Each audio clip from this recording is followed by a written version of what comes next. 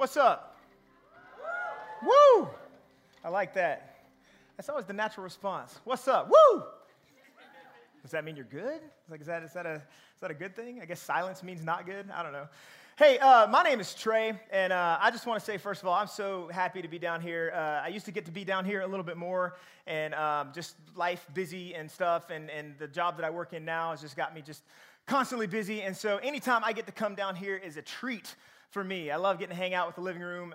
You guys are an incredible group, and so I'm just thankful that the whole team here, Brad and Matt and Mitch and Beth and everybody, they're just awesome, and they truly do love you guys and put in so much effort to make this an incredible experience for you. So I love getting to come down and spend time with you guys. I'm not going to tell you really much about myself because you'd probably be bored, so I'll just jump right into it. We're in this series right now called Real Talk. Real Talk, and those of you who were here last week, you got to hear part one. We're going to jump into part two today. But we're walking through the book of James. And James is this little small book kind of at the back of the New Testament in the Bible. And James was this writer who basically is like all about real talk. Like he is all about like, hey, I'm going to tell you exactly what you need to know. I'm going to put it forth right there, straight shooter, like it's in there. Now you know what you're supposed to do, right? Like the whole premise behind it, like we learned this last week, is basically like that your faith should inform your works, and that your works should reflect your faith, right? Like your faith should inform your works, and your works should reflect your faith. This is what we learned last week, and basically that's the whole premise behind James. Like James is just like, look, if you're going to call yourself a believer, if you're going to call yourself a Christian, if you're going to call yourself a follower of Jesus, you need to be the type of person that's not only going to talk the talk, but you're going to walk the walk too. Like he wants you to be right up in there. And I see some heads nodding. You're like, yeah, that's right. That's kind of what we talked about last week. So we're going to continue that this week. And I want to talk about this right here. This one little word, it's called favoritism. And I know a lot of us in life, I would guess, and I think I'd probably be pretty accurate in saying this, that probably 100%, I know that's strong, right? Like some of you are tech people, like you're numbers people, and you're like, oh, he's about to say something like 100%. I would say 100% of us have either been recipients of favoritism or have given favoritism to another person at some point in our life. Like if that's not you, raise your hand. That's what I thought. Yeah, you're lying. You're lying. But I'd say 100% of us have either received favoritism or we have given favoritism in some way or another. So this is going to apply for everybody in the room as we talk about favoritism tonight. As a matter of fact, just to start, I would love to just kind of get like take a poll. Like how many of you would say that you are like the favorite child? Right? Like, okay, like your hand shot up. You're just like, I'm an only child, but I'm the favorite, right?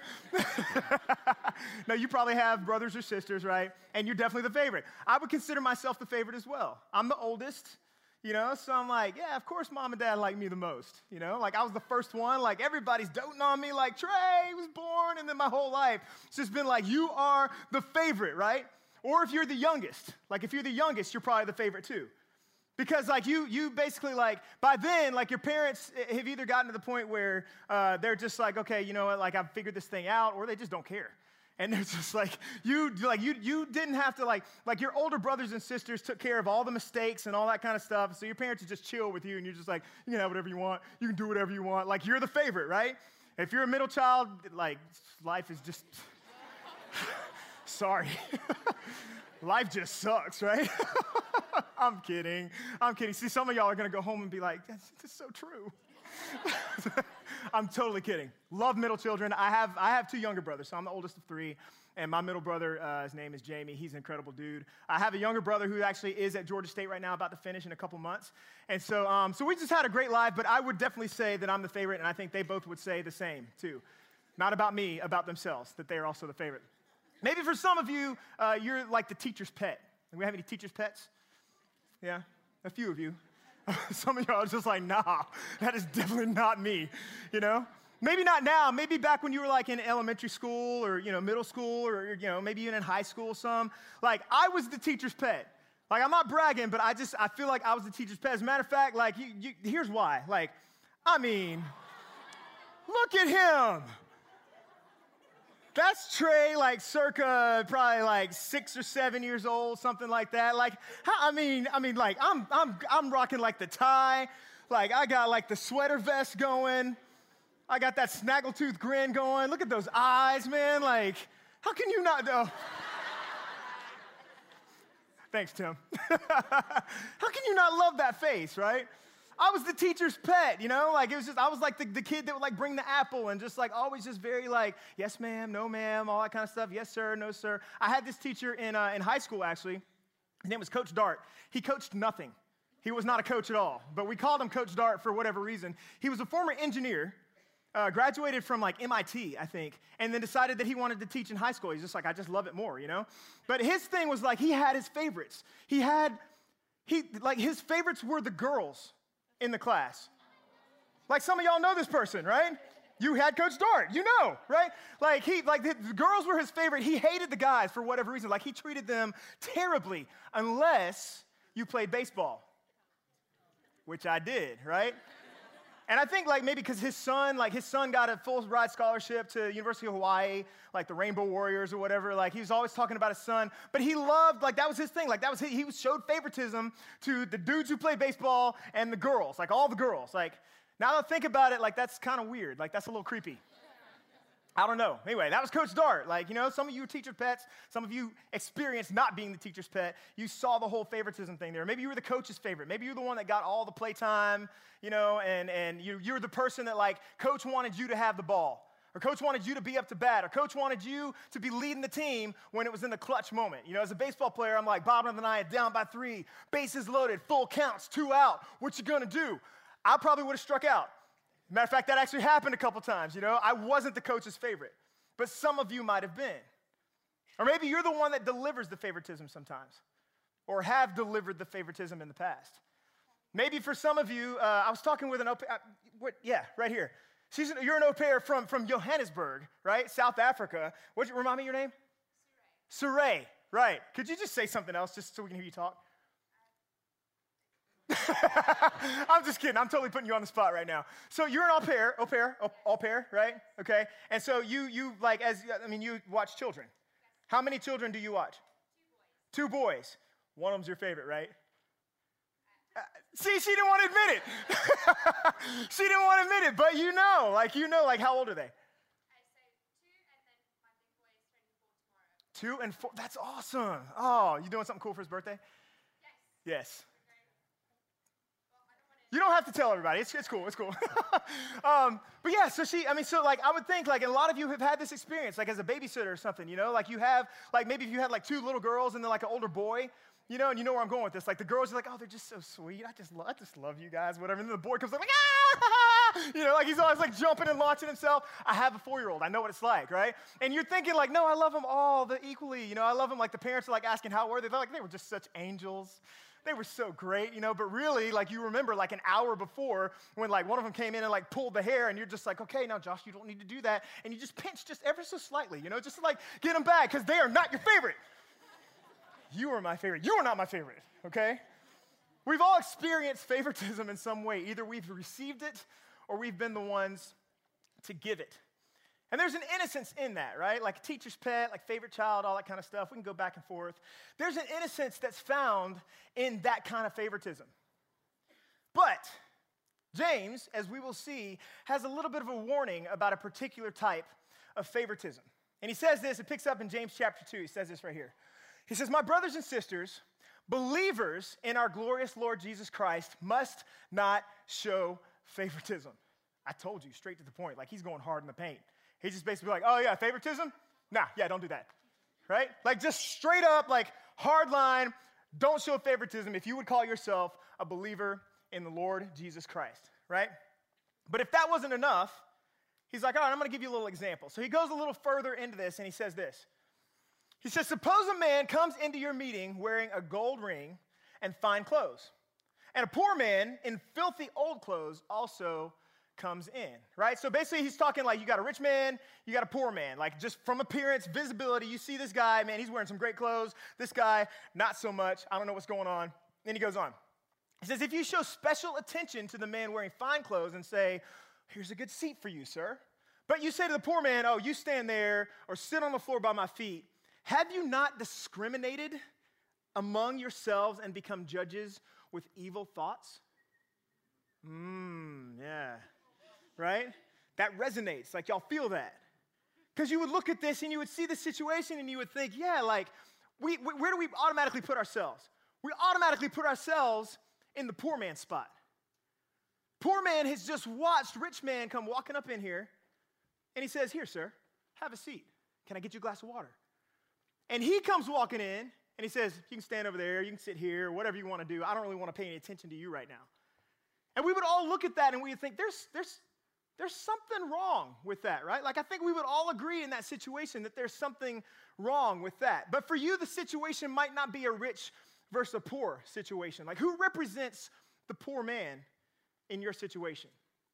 Maybe for some of you, maybe it's that annoying friend that you have, right? Like that stage 5 clinger friend, you know? Like that friend who, okay.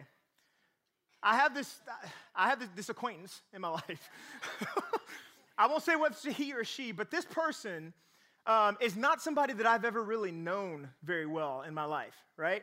Like, we connected a long, long time ago, and they thought, hey, this is a really great connection and stuff. And so they will blow up my phone constantly, like texting with like these messages about stuff that's out of nowhere. And I'm just like, bro, I don't even know you. I just said it was a bro.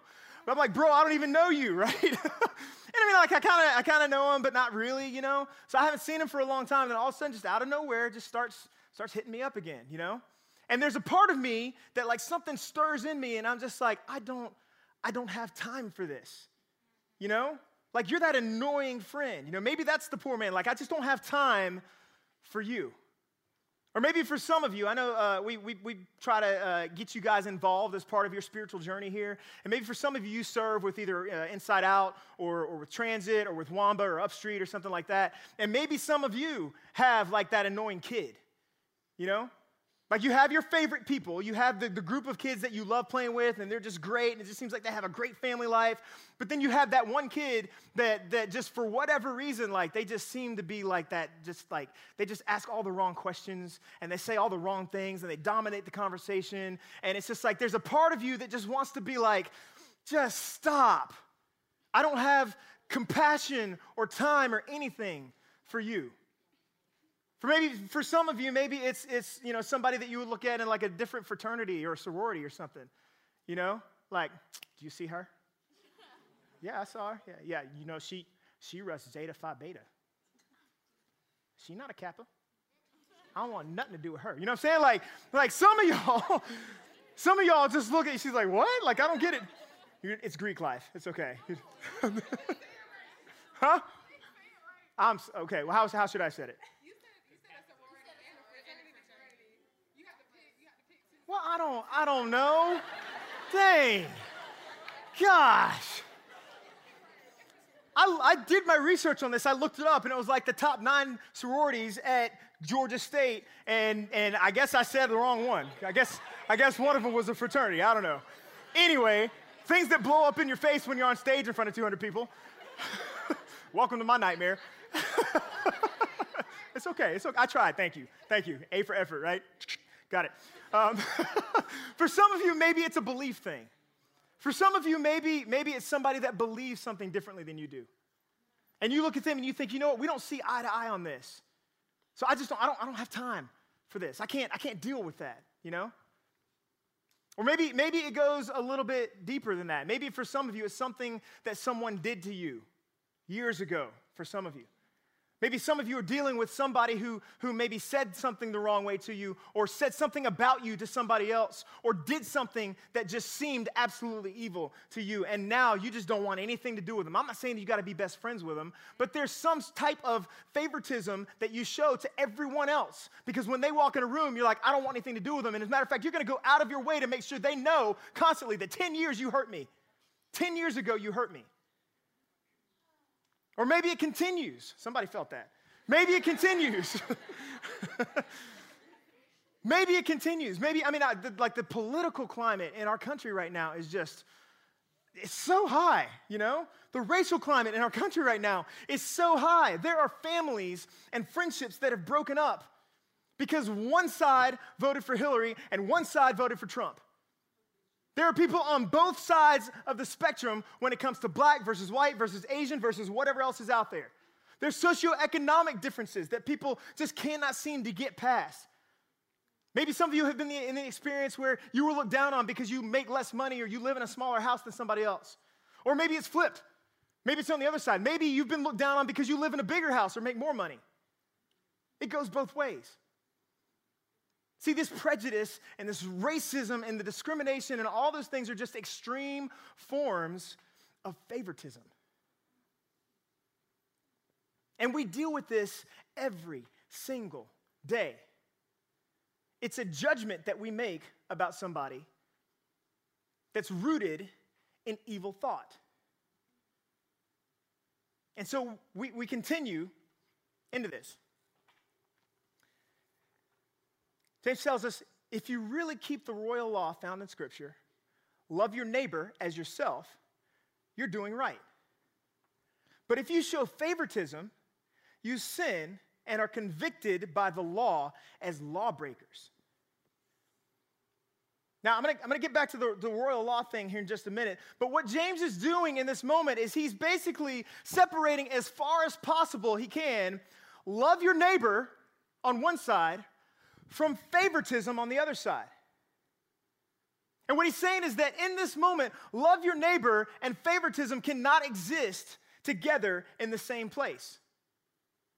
You can either do one and love your neighbor, or you can do the other and you can show favoritism or that judgment, that discrimination that's rooted in evil thoughts.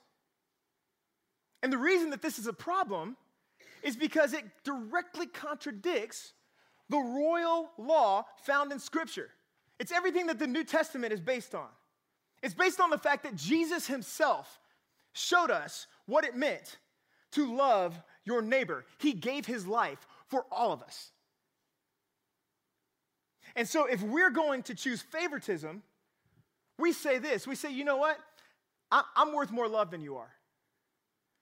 We say, you know what? This person has a higher value than this person. This person is not worthy of my time. That's what favoritism says when we show that. It's kind of like a buffet. Does anybody like to eat? Oh, yes. I love to eat, right? And I know a lot of you you have friend groups and stuff, and you're just like, hey, where are we going to eat? Where are we going to eat? Some are like, I want sushi. And some are like, oh, I want to eat seafood. Well, I want to eat burgers tonight. Well, I want to go to a steakhouse or whatever. It's like you have all these differing opinions, but when you have a buffet, right, like Golden Corral, baby, ride them up. Let's go. We're going to get in there, and we're going to walk the buffet. I'll tell you right now, I like to eat. I don't like buffets. I used to like buffets.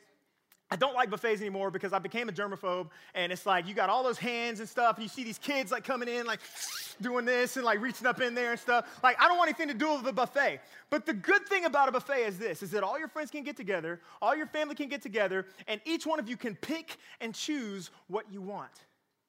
You can say, oh, I'll have a little bit of this, and I'll have a little bit of this, but I don't want any of that. I'm eating steak tonight. You can keep the chicken. I don't want any of that. It allows us to pick and choose what we want. But the problem with that with people is that's exactly what this discrimination and prejudice and all those things are. I mean, you could say it this way. Favoritism, discrimination, prejudice, and racism is when you pick and choose who your neighbor is. Remember, we're going back where Jesus says, love your neighbor. James says, love your neighbor, right? Based off of Jesus' words. Love your neighbor or show favoritism. You can't do both at the same time. But all of these say, oh, well, we can pick and choose who my neighbor is. Now, wouldn't that make things easy, though? Like, when you really think about it, like, wouldn't it make it easy if we could just pick and choose who our neighbor is? Thank you. We do that, right? Because it's easier. It's way easier to do that than just to say, oh, I'll have this person, and I'll take care of this person, and I'm going to give this person special treatment, but you, no. You can't have anything to do with me, and you, I don't have time for this, and man, just get back, you kind of smell, you know? Whatever the situation is, that's what we do. But Jesus himself had something to say about that. And I want to pick up this next passage in Luke chapter 10. This is one of my favorite stories in all of the Bible. A lot of you have heard it before, but it picks up in Luke chapter 10. It says this right here. Now, and I'll set this up really quick. You can just leave that up there. So this is a situation where Jesus is speaking with a lawyer. right? And you think of a lawyer, you think of those who study law, they're well-read people. They're the type of people that, like, they read all the time. Like, you know some people who are in law school, probably, or you've talked to people or you've heard about it. Like, they spend all their time in the library, right? They just read books and books and books and books and books and just keep on going, right? So they're well-read people. And if you know any lawyers, any attorneys, you know that they're not only well-read in law, but they also have to know a wide array of things in other areas as well. So these are very knowledgeable, like thoughtful, like in it people, right? And so Jesus is talking to this lawyer, and it says this. It says, an expert in the law stood up to test Jesus, right? This is important. He's testing him, okay? Teacher, he asks, what must I do to inherit eternal life? So this lawyer stands up. He's like, all right, I'm going to get this guy. What do I have to do to have eternal life? What do I need to do to experience life with you? Like, how do I get to be with you? How do I get to be in good standing with you? How do I get to live eternally after my time here on earth is done? Like, what do I need to do that? And keep in mind, this is a lawyer, right? This is a well-read person, so he probably already knows the answer. But he's asking Jesus anyway, just to see, just let's see what he says. So he goes on. So Jesus says to him, he says, well, what's written in the law? Isn't it like Jesus? Like, Jesus will do that a lot of time, right? Like, he'll return a question with a question. You know, it's like, nope, back on you. Gotcha, you know. And he replies, he says, well, how do you read it? And so the lawyer replies to him. He says, well, I know that answer. Love the Lord your God with all your heart and with all your soul and with all your strength and with all your mind. And love your neighbor as yourself. Got it, right? Like, nailed it. Like, right on top of it. He's just like, yeah, he's like, I can imagine him like kind of puffing his chest like, I knew that answer, right? And so it goes on. He says, you have answered correctly. This is Jesus speaking to him now. So do this and you will live. Now, most people would be okay at that point, right? Like, maybe he's just okay. Maybe Jesus is just kind of like, all right, I'm going to go ahead and like play his little game, you know, like, what do I need to do? Okay, love the Lord God with all your heart, mind, soul, strength, all this, and love your neighbor as yourself. Got the answer right. Okay, very cool. Do this and you will live. But the lawyer doesn't leave it there. He goes on because he has an agenda, right? Like, he's thought through this, right? And he goes on. He says this, but he wanted to justify himself, so he asked Jesus, and who is my neighbor? Right? So he's already said, like, love your neighbor. And now he's saying, but who is my neighbor? See, what he's doing in this moment is he's looking for a loophole. He's looking to justify himself, like we often do, right? Like, when we don't want to give somebody the time of day, we'll do everything that we can to try to justify. We'll take everything that Jesus said and try to twist it into something that makes sense for us in that moment. And so this is exactly what he does. He says, well, who is my neighbor? Right. But Jesus doesn't just say everyone. Just like in Jesus' fashion, he goes back and he says, all right. Anybody watch Shark Tank? Yeah. Shark Tank, like Mr. Wonderful. You know how, like, when he gets into his mode where he's just like, I'm going to tell you an ancient story about da-da-da-da, and you know he's about to be like, I'm going to get you, right? This is where Jesus is going next. He says this. A man was going down from Jerusalem to Jericho when he was attacked by robbers. Now, I got to tell you really quick. So this man is going down from Jerusalem to Jericho. There's a road between Jerusalem and Jericho. You assume that this man is a Jew, right? Potentially. We don't know, all right? So he's going from Jerusalem to Jericho. So this would be the equivalent. Like, this road that goes between these two cities was basically like kind of a sketchy place. Like, it's one of those places you don't want to be found at night. Like, it'd be comparable like Woodruff Park, right? Like, okay, y'all, you're with me. You know what I'm talking about. For those of you who don't know, go down there tonight. Don't do that. No, I'm just saying.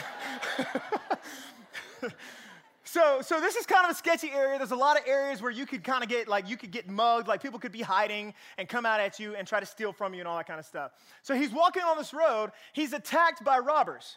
They stripped him of his clothes, beat him, and then went away, leaving him half dead. Now, I want to give you some context here.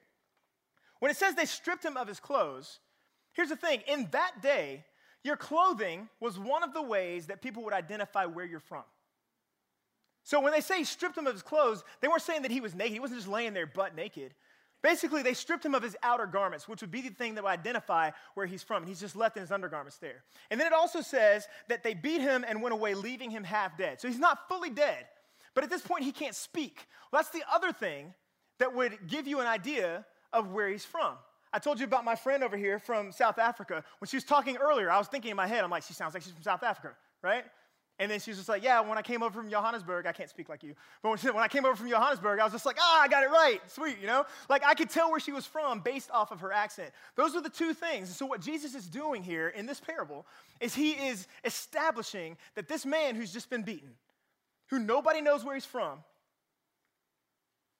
is sitting there, and anyone who would be walking by would not be able to look at them and tell whether or not it's their neighbor or not. So that's what Jesus has established in this moment. He goes on. He says, a priest happened to be going down the same road.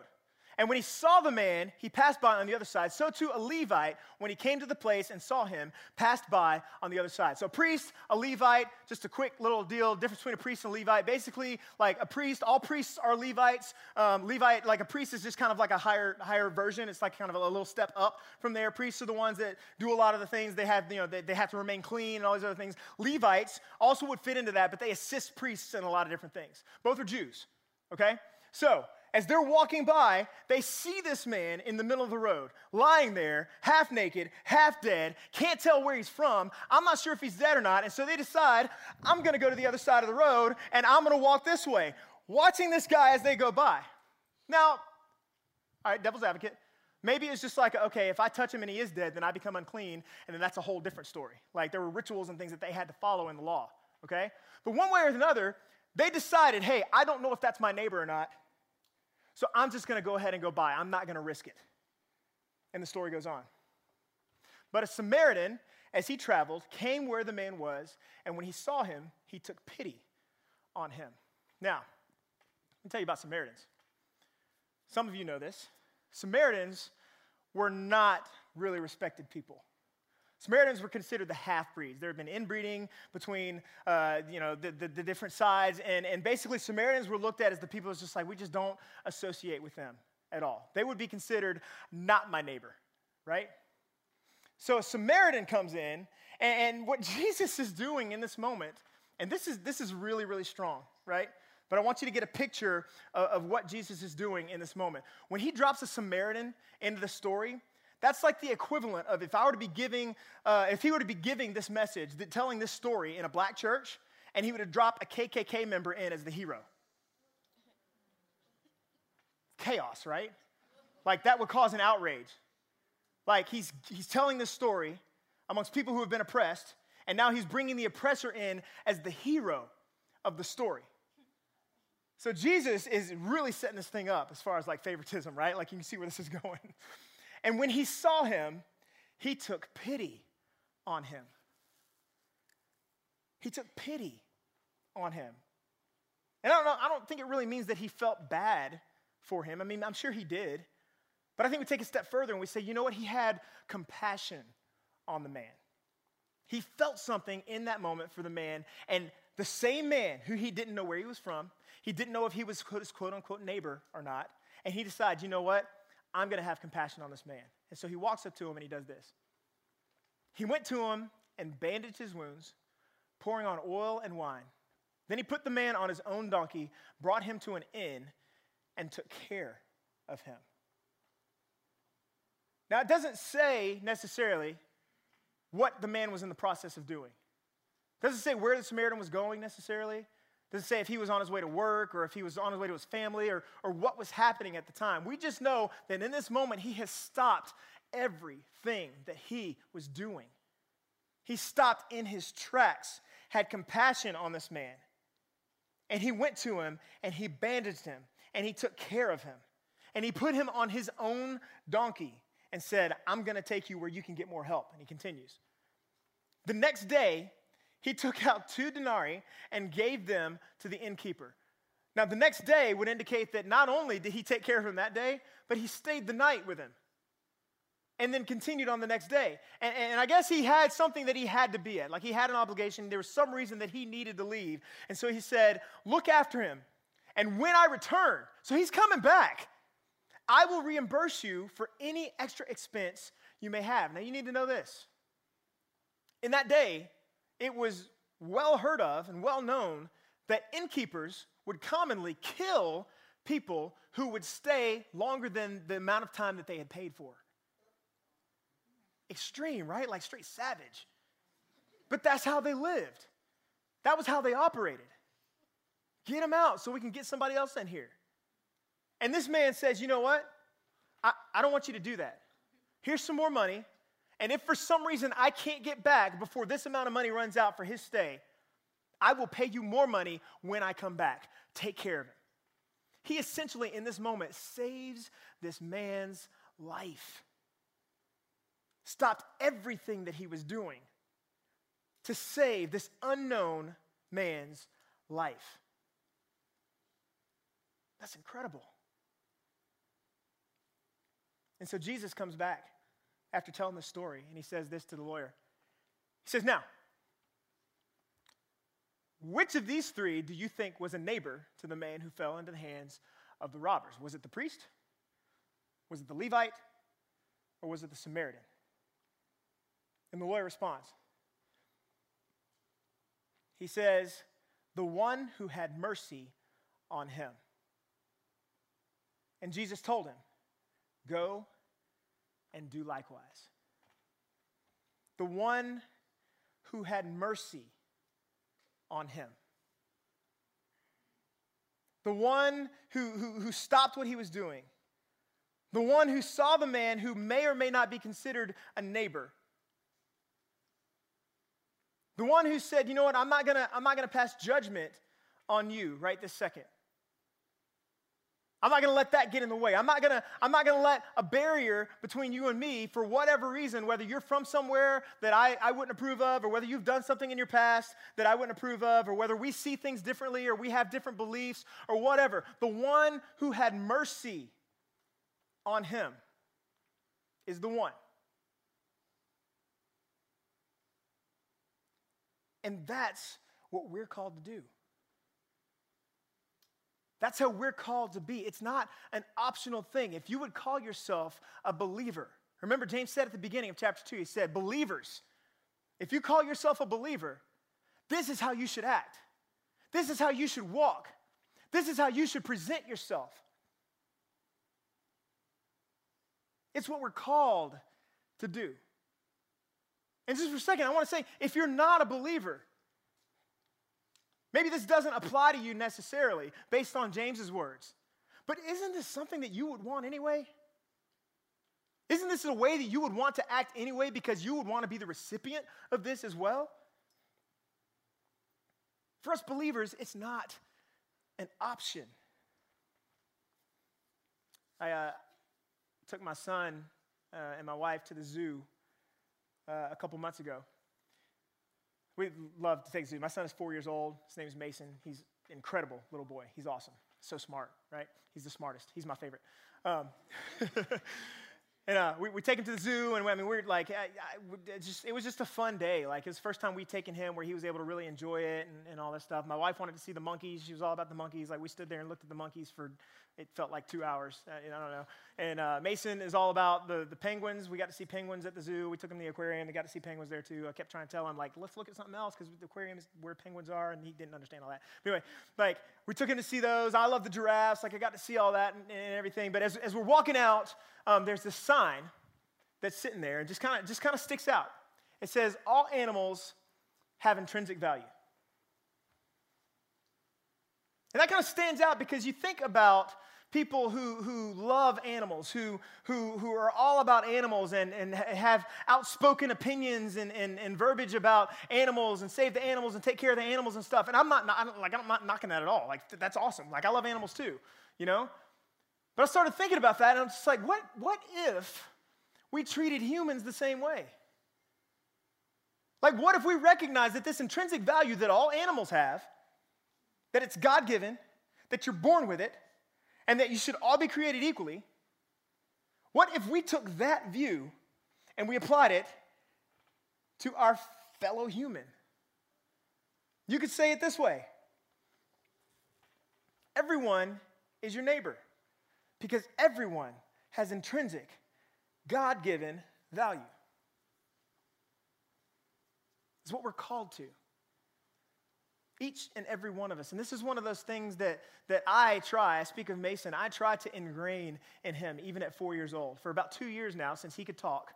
He could talk before that, like he talks constantly, just constant, like just sit down for a minute, just right? I love the dude. But we have this nighttime ritual that we do. And every night when I lay him down in bed and I'm kissing him goodnight and I'm talking to him, I'm like, how's your day? How's everything going? He's like, good, everything's great. And he's holding his little penguin there. I told you he loves penguins. And I ask him, we always go through the exact same thing every night. And I say, guess what? He says, what? And I say, I'm so glad I get to be your daddy. And he says, guess what? I say, what? He goes, I'm so glad I get to be your Mason. It's awesome. I love it, right? And then I say this thing. I say, what's the most important thing in the world? Every night we do this. What's the most important thing in the world? And he says, love God with all my heart and love people. And I say, what are you going to do with your day tomorrow? And he goes, glorify God with it. And then we go through this whole, good night, I love you so much, hope you have sweet dreams, hope you dream about all the fun things, I'll see you in the morning. We have to walk through this whole thing. It's like this whole ritual, right? But I dropped that one part in there because I want him to know as early as possible, every single one of us, everybody that you meet, Mason, every person that you come in contact with, whether it's physically or whether it's something that you say that could potentially get out there into social media and into everything that you do, every single person is loved by God along with you, and you should treat them that way. Because it's what we're called to. And it's because it's what we would want from somebody else. We would want them to treat us that way. So James gives us kind of this final charge for this part of it. He says this. He says, speak and act as those who are going to be judged by the law that gives freedom, because judgment without mercy will be shown to anyone who has not been merciful. Speak and act. Let your walk equal your talk.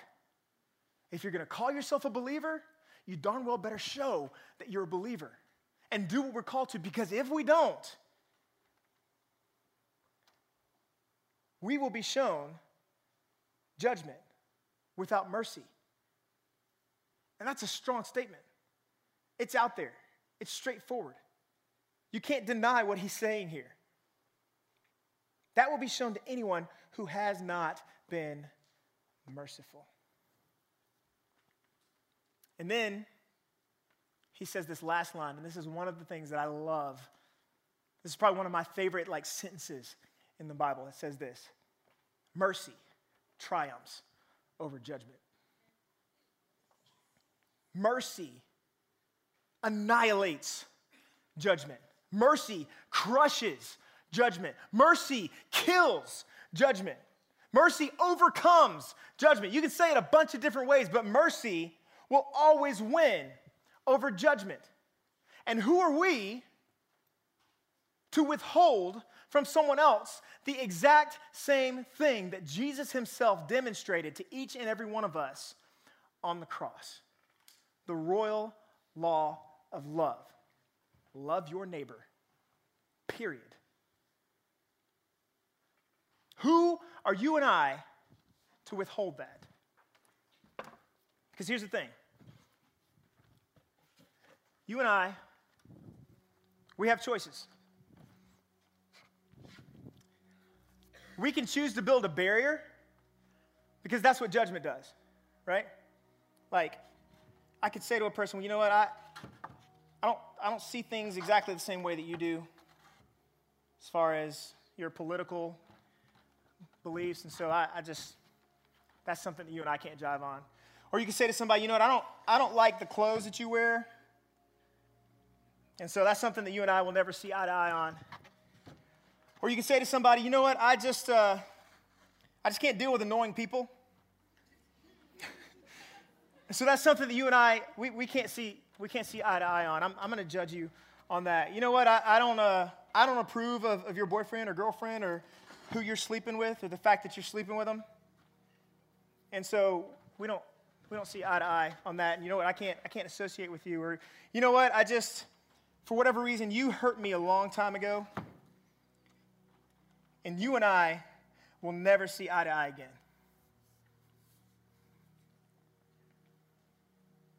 And there's a barrier between us. And even though you may try to reach out to me and you may try to connect with me, you may try with everything that you have to overcome this barrier that I've built with judgment, it's just too much. And there's no way that you and I can connect this way. But at some point, if we're willing to say, you know what? I'm going to have compassion for a person that may need me in a particular moment. You know what? I'm going to listen for just a minute because there may be somebody hurting out there. You know what? I'm going to forgive that wrongdoing that you've done to me in the past. You know what? You're really annoying, but I'm going to look past that for just a second. And I'm gonna see what it is that you need in your life because here's the thing, judgment will build a barrier. But mercy builds a bridge. And if you and I can be the type of people who can say, you know what, I'm not gonna let judgment get in the way anymore. I'm not gonna let favoritism get in the way anymore. I'm going to be merciful because I'm not the type of person that needs to withhold anything that Jesus was willing to give me first. I'm going to build a bridge so that I can be closer to you. And I can take one step, and I can take another step, and I can take another step. And before you know it, these people right here, these people in this room are the ones leading. This generation is the one leading a country that so badly needs people to step up and build a bridge. Compassion will generate action. Forgiveness will generate freedom. A life filled with mercy can change so much, and you and I can be the ones to lead in that. And so I just simply want to ask you tonight, where are you building a barrier right now that maybe you need to tear it down and turn it into a bridge? And here's just some questions to help you out with this. Who needs some of your time and attention? Who do you need to forgive? Who do you need to seek forgiveness from? Who needs your help? What evil thoughts, what judgment and evil thought in your own life needs to be annihilated? Think through that. Take it seriously. Because we would want it from somebody else, and it's already been demonstrated to us. Let me pray for us. God, thank you so much that years and years and years ago, you looked at us and you said, you know what, you don't quite fit the bill. You're a little annoying. You don't quite meet what potential I had for you. You don't quite match up to what I thought you could have been when I first created you in my own image. You've made mistake after mistake. You're going to keep on making mistakes. You've hurt other people. You've chosen to turn your back on people who have done wrong to you. You fall short. And in all of those things, God, as you looked at us, just a mess. And you said, you know what? I love you too much. And I know you need me. And I know I can do something for you that you can't do for yourself. And so I'm going to rain down mercy on you and your life and your soul. And we thank you, Jesus, for giving that to us because that gives us the ability and the power to now give it to everyone else around us. We all have intrinsic value. We're all built in your image. And therefore, we are called to overcome judgment with mercy. We thank you.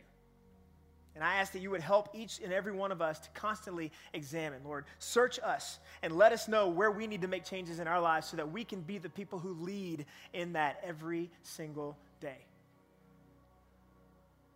We love you. In Jesus' name.